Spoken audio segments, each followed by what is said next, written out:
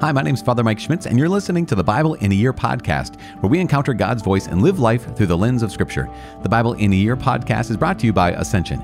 Using the Great Adventure Bible timeline, we'll read all the way from Genesis to Revelation, discovering how the story of salvation unfolds and how we fit into that story today. It is day 130, and today we're reading from 2 Samuel chapter 12, we're reading 1 Chronicles chapter 16, and we're praying Psalm 51, the Psalm of repentance of David, because as we're going to see here in 2 Samuel chapter 12, he is going to be called to a place of repentance. As always, the Bible translation that I am reading from is the Revised Standard Version, the Second Catholic Edition. I'm using the Great Adventure Bible from Ascension, and if you want to download your own Bible in a Year reading plan, you can visit ascensionpress.com/Bible in a Year. You also can subscribe to this podcast if you're interested in doing something like that. As I said, it is day 130. We are reading from 2 Samuel chapter 12, 1 Chronicles chapter 16, and we are praying Psalm 51. 2 Samuel chapter 12. Nathan condemns David, and God punishes him. And the Lord sent Nathan to David. He came to him and said to him, "There were two men in a certain city, one rich and the other poor. The rich man had very many flocks and herds, but the poor man had nothing but one little ewe lamb, which he had bought. And he brought it up, and it grew up with him and with his children. It used to eat of his morsel and drink from his cup and lie in his bosom, and it was like a daughter to him. Now there came a traveler to the rich man, and he was unwilling to take one of his own flock or herd to prepare for the wayfarer who had come to him. But he took the poor man's lamb, and prepared it for the man who had come to him.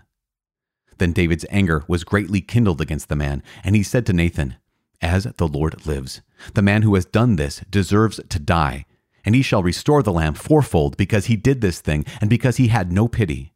Nathan said to David, 'You are the man. Thus says the Lord, the God of Israel, I anointed you king over Israel, and I delivered you out of the hand of Saul, and I gave you your master's house and your master's wives into your bosom, and gave you the house of Israel and of Judah. And if this were too little, I would add to you as much more. Why have you despised the word of the Lord to do what is evil in his sight? You have struck down Uriah the Hittite with the sword, and have taken his wife to be your wife, and have slain him with the sword of the Ammonites. Now therefore, the sword shall never depart from your house, because you have despised me, and have taken the wife of Uriah the Hittite to be your wife. Thus says the Lord, Behold, I will raise up evil against you out of your own house, and I will take your wives before your eyes, and give them to your neighbor, and he shall lie with your wives in the sight of this sun. For you did it secretly, but I will do this thing before all Israel, and before the sun.' David said to Nathan, I have sinned against the Lord. And Nathan said to David, The Lord also has put away your sin. You shall not die. Nevertheless, because by this deed you have utterly scorned the Lord, the child that is born to you shall die." Then Nathan went to his house. And the Lord struck the child that Uriah's wife bore to David, and it became sick. David therefore besought God for the child, and David fasted and went in and lay all night upon the ground. And the elders of his house stood beside him to raise him from the ground, but he would not, nor did he eat food with them. On the 7th day, the child died. And the servants of David feared to tell him that the child was dead, for they said, Behold, while the child was yet alive, we spoke to him, and he did not listen to us. How then can we say to him, The child is dead, he may do himself some harm? But when David saw that his servants were whispering together, David perceived that the child was dead, and David said to his servants, Is the child dead? They said, He is dead. Then David arose from the earth and washed and anointed himself and changed his clothes and went into the house of the Lord and worshipped. He then went to his own house, and when he asked, they set food before him, and he ate. Then his servants said to him, What is this thing that you have done? You fasted and wept for the child while it was alive, but when the child died, you arose and ate food. David said, While the child was still alive, I fasted and wept, for I said, Who knows whether the Lord will be gracious to me, that the child may live? But now he is dead. Why should I fast? Can I bring him back again? I shall go to him, but he will not return to me. Solomon is born. Then David comforted his wife Bathsheba, and went into her, and lay with her, and she bore a son, and he called his name Solomon.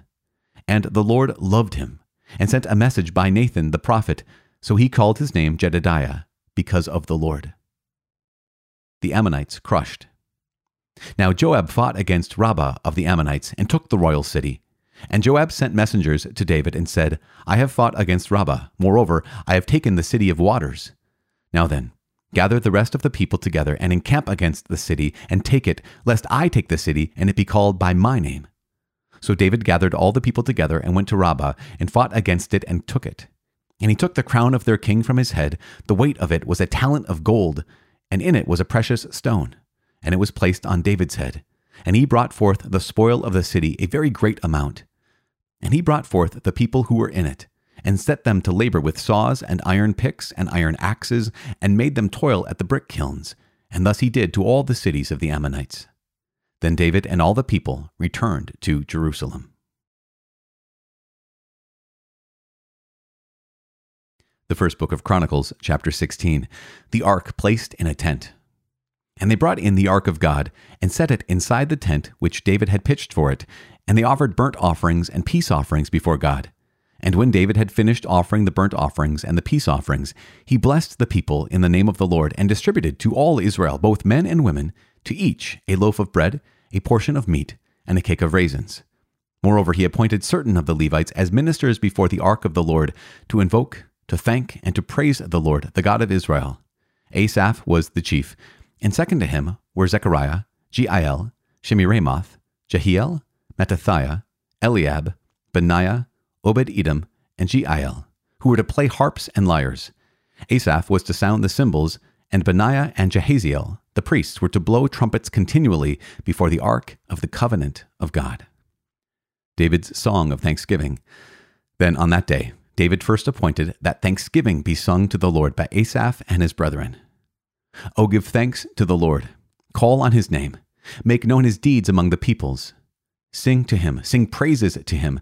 Tell of all his wonderful works. Glory in his holy name. Let the hearts of those who seek the Lord rejoice. Seek the Lord and his strength. Seek his presence continually. Remember the wonderful works that he has done, the wonders he wrought, the judgments he uttered. O offspring of Abraham his servant, sons of Jacob his chosen ones. He is the Lord our God. His judgments are in all the earth. He is mindful of his covenant forever, of the word that he commanded for 1,000 generations. The covenant which he made with Abraham, his sworn promise to Isaac, which he confirmed as a statute to Jacob, as an everlasting covenant to Israel, saying, To you I will give the land of Canaan, as your portion for an inheritance. When they were few in number and of little account and sojourners in it, wandering from nation to nation and from one kingdom to another people, he allowed no one to oppress them. He rebuked kings on their account, saying, Touch not my anointed ones, do my prophets no harm. Sing to the Lord all the earth. Tell of his salvation from day to day. Declare his glory among the nations, his marvelous works among all the peoples. For great is the Lord, and greatly to be praised. And he is to be held in awe above all gods. For all the gods of the peoples are idols, but the Lord made the heavens. Honor and majesty are before him, strength and joy are in his place. Ascribe to the Lord, O families of the peoples, ascribe to the Lord glory and strength. Ascribe to the Lord the glory due his name. Bring an offering, and come before him. Worship the Lord in holy attire, tremble before him all the earth. Yes, the world stands firm, never to be moved. Let the heavens be glad, and let the earth rejoice, and let them say among the nations, The Lord reigns. Let the sea roar, and all that fills it. Let the field exult, and everything in it. Then shall the trees of the wood sing for joy before the Lord, for he comes to judge the earth. O give thanks to the Lord, for he is good, for his mercy endures forever. Say also, Deliver us, O God of our salvation, and gather and save us from among the nations, that we may give thanks to your holy name and glory in your praise. Blessed be the Lord, the God of Israel, from everlasting to everlasting. Then all the people said, Amen, and praised the Lord. Regular worship maintained. So David left Asaph and his brethren there before the ark of the covenant of the Lord, to minister continually before the ark as each day required, and also Obed-Edom and his 68 brethren, while Obed-Edom, the son of Jeduthun, and Hosa were to be gatekeepers. And he left Zadok the priest and his brethren, the priests, before the tabernacle of the Lord in the high place that was at Gibeon, to offer burnt offerings to the Lord upon the altar of burnt offering, continually, morning and evening, according to all that is written in the law of the Lord which he commanded Israel. With them were Haman and Jeduthun, and the rest of those chosen and expressly named to give thanks to the Lord, for his mercy endures forever. Haman and Jeduthun had trumpets and cymbals for the music and instruments for sacred song. The sons of Jeduthun were appointed to the gate. Then all the people departed, each to his house, and David went home to bless his household.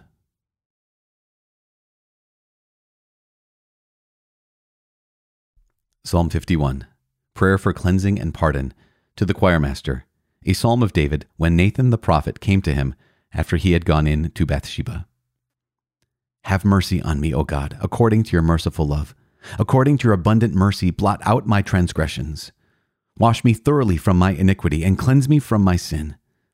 For I know my transgressions, and my sin is ever before me. Against you, you only have I sinned, and done that which is evil in your sight, so that you are justified in your sentence and blameless in your judgment. Behold, I was brought forth in iniquity, and in sin did my mother conceive me. Behold, you desire truth in the inward being. Therefore, teach me wisdom in my secret heart.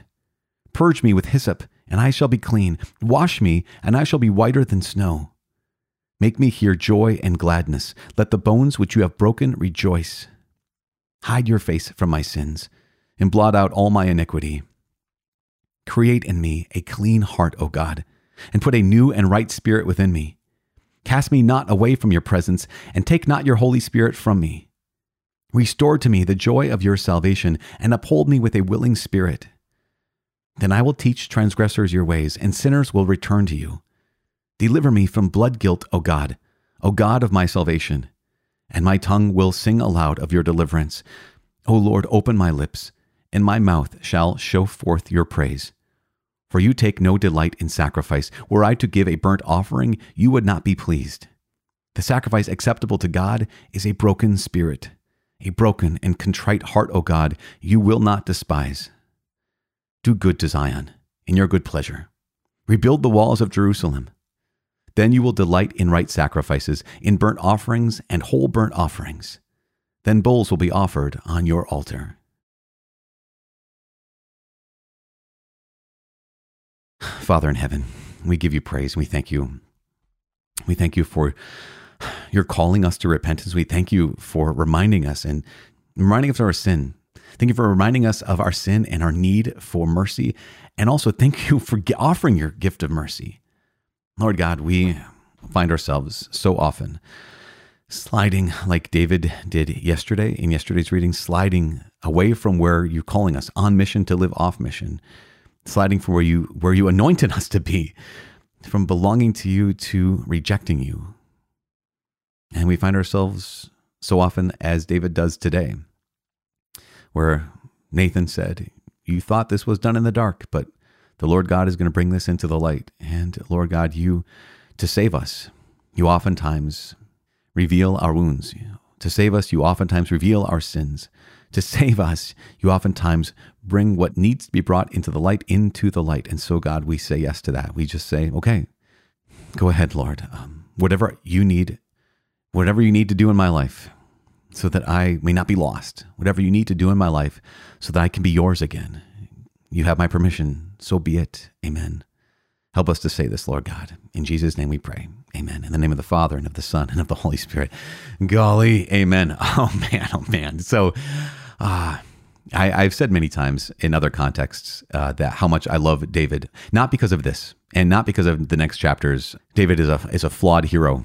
And here in chapter 11, chapter 12 today, chapter 13 tomorrow, I mean, in the chapters that follow, we are going to see a very, very clear vision of David, the broken man, David, the sinner. I guess maybe even that's one of the reasons why I am a fan of David, is again, not because I'm a fan of his choices when he chose evil, when he chose sin, but because, I think a lot of us, we see ourselves in these characters in Scripture. Hopefully we see ourselves in these characters in Scripture.